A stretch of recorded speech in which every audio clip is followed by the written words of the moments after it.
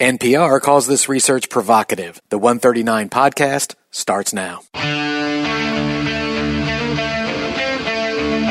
Welcome to 139, the official podcast of Love Times 2.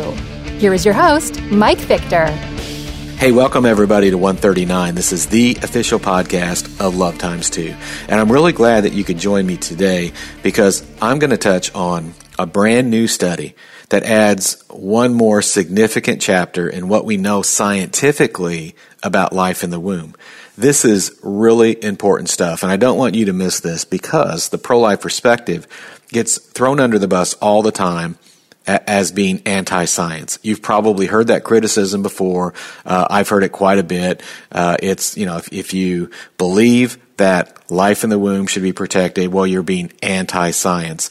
I saw a blog post the other day about someone who was trying to boil down progressive philosophy down into 6 simple sentences.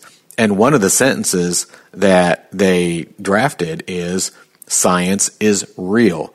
Okay, I'll grant that. Science is real. We're not arguing that point at all. In fact, science is a powerful reminder of the beauty of life in the womb and the whole process of motherhood and fatherhood. So it's sort of irritating when you see a progressive statement come out that says science is real. Obviously, the indication is if you don't agree with our worldview, then science is not real to you. Well, that's just simply not true.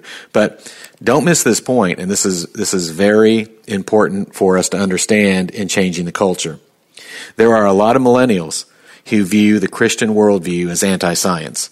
So when a progressive states that science is real, this is really playing to the crowd. This is playing to the anti-science views that many millennials have today. So from our perspective, let's understand very clearly, a lot of millennials look at a Christian perspective as anti-science. But let's not be afraid of science. Let's not avoid the discussion.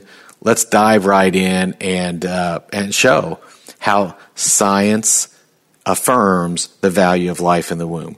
Now, I don't know how many of you have seen this new research that I'm going to talk about today, but this is something that it's totally fascinating to me. I think it's going to be to you as well. In fact, more than fascinating. I think it's just one of those things that we should just be in awe about. And as I said, it's more evidence that life in the womb is fully human.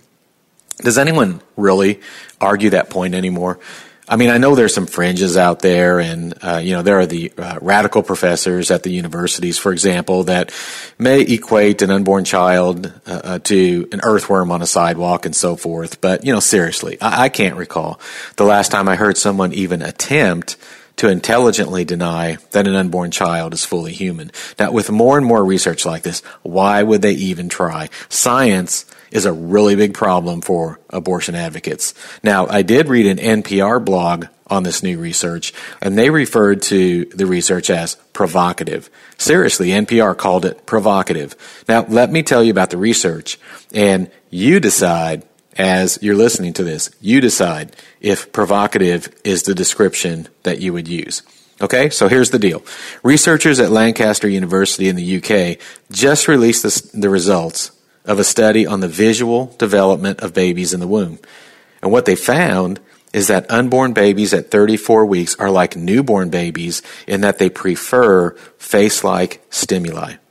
Now listen to this. The research team used a light source to project a pattern of 3 dots in the shape of eyes and a mouth through the uterine wall, and then they measured, using ultrasound, they measured the way the baby responded.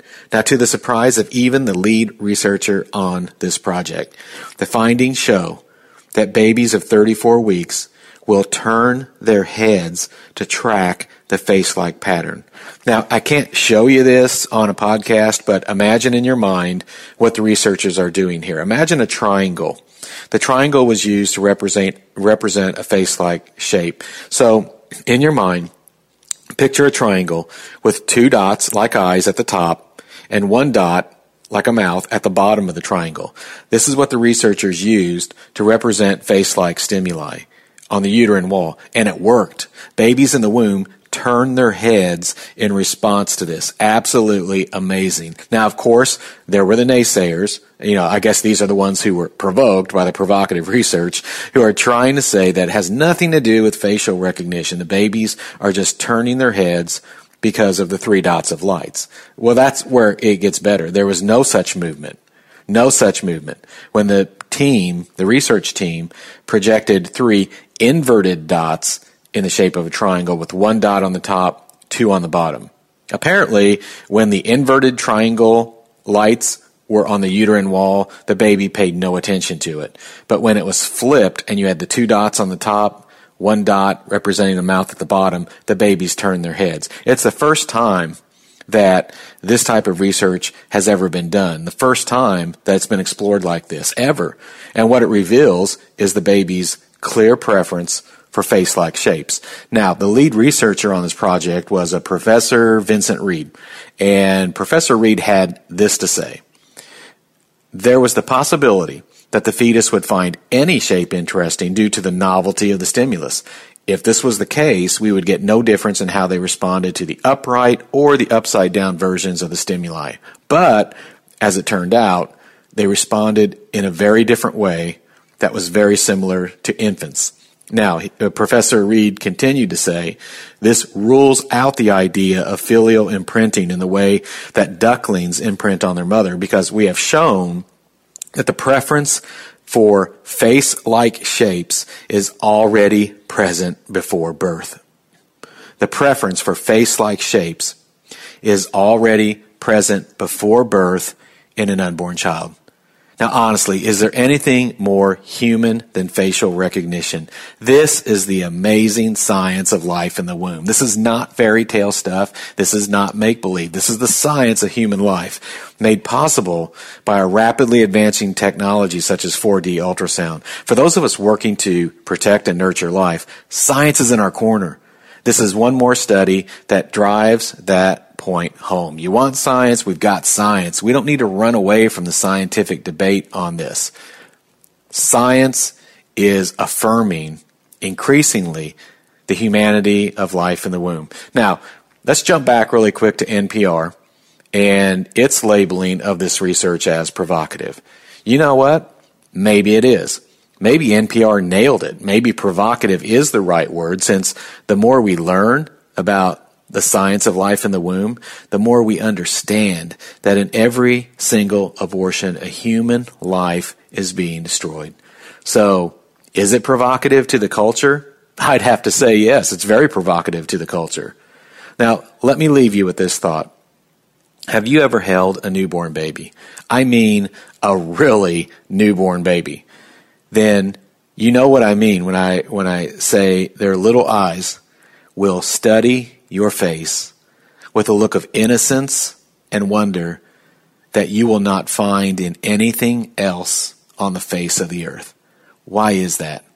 Where does this preference for facial recognition come from? Well, I'll tell you what I think. I think it comes from seeing the face of God. The same God who knits us together in the womb. The same God that tells us we are fearfully and wonderfully made.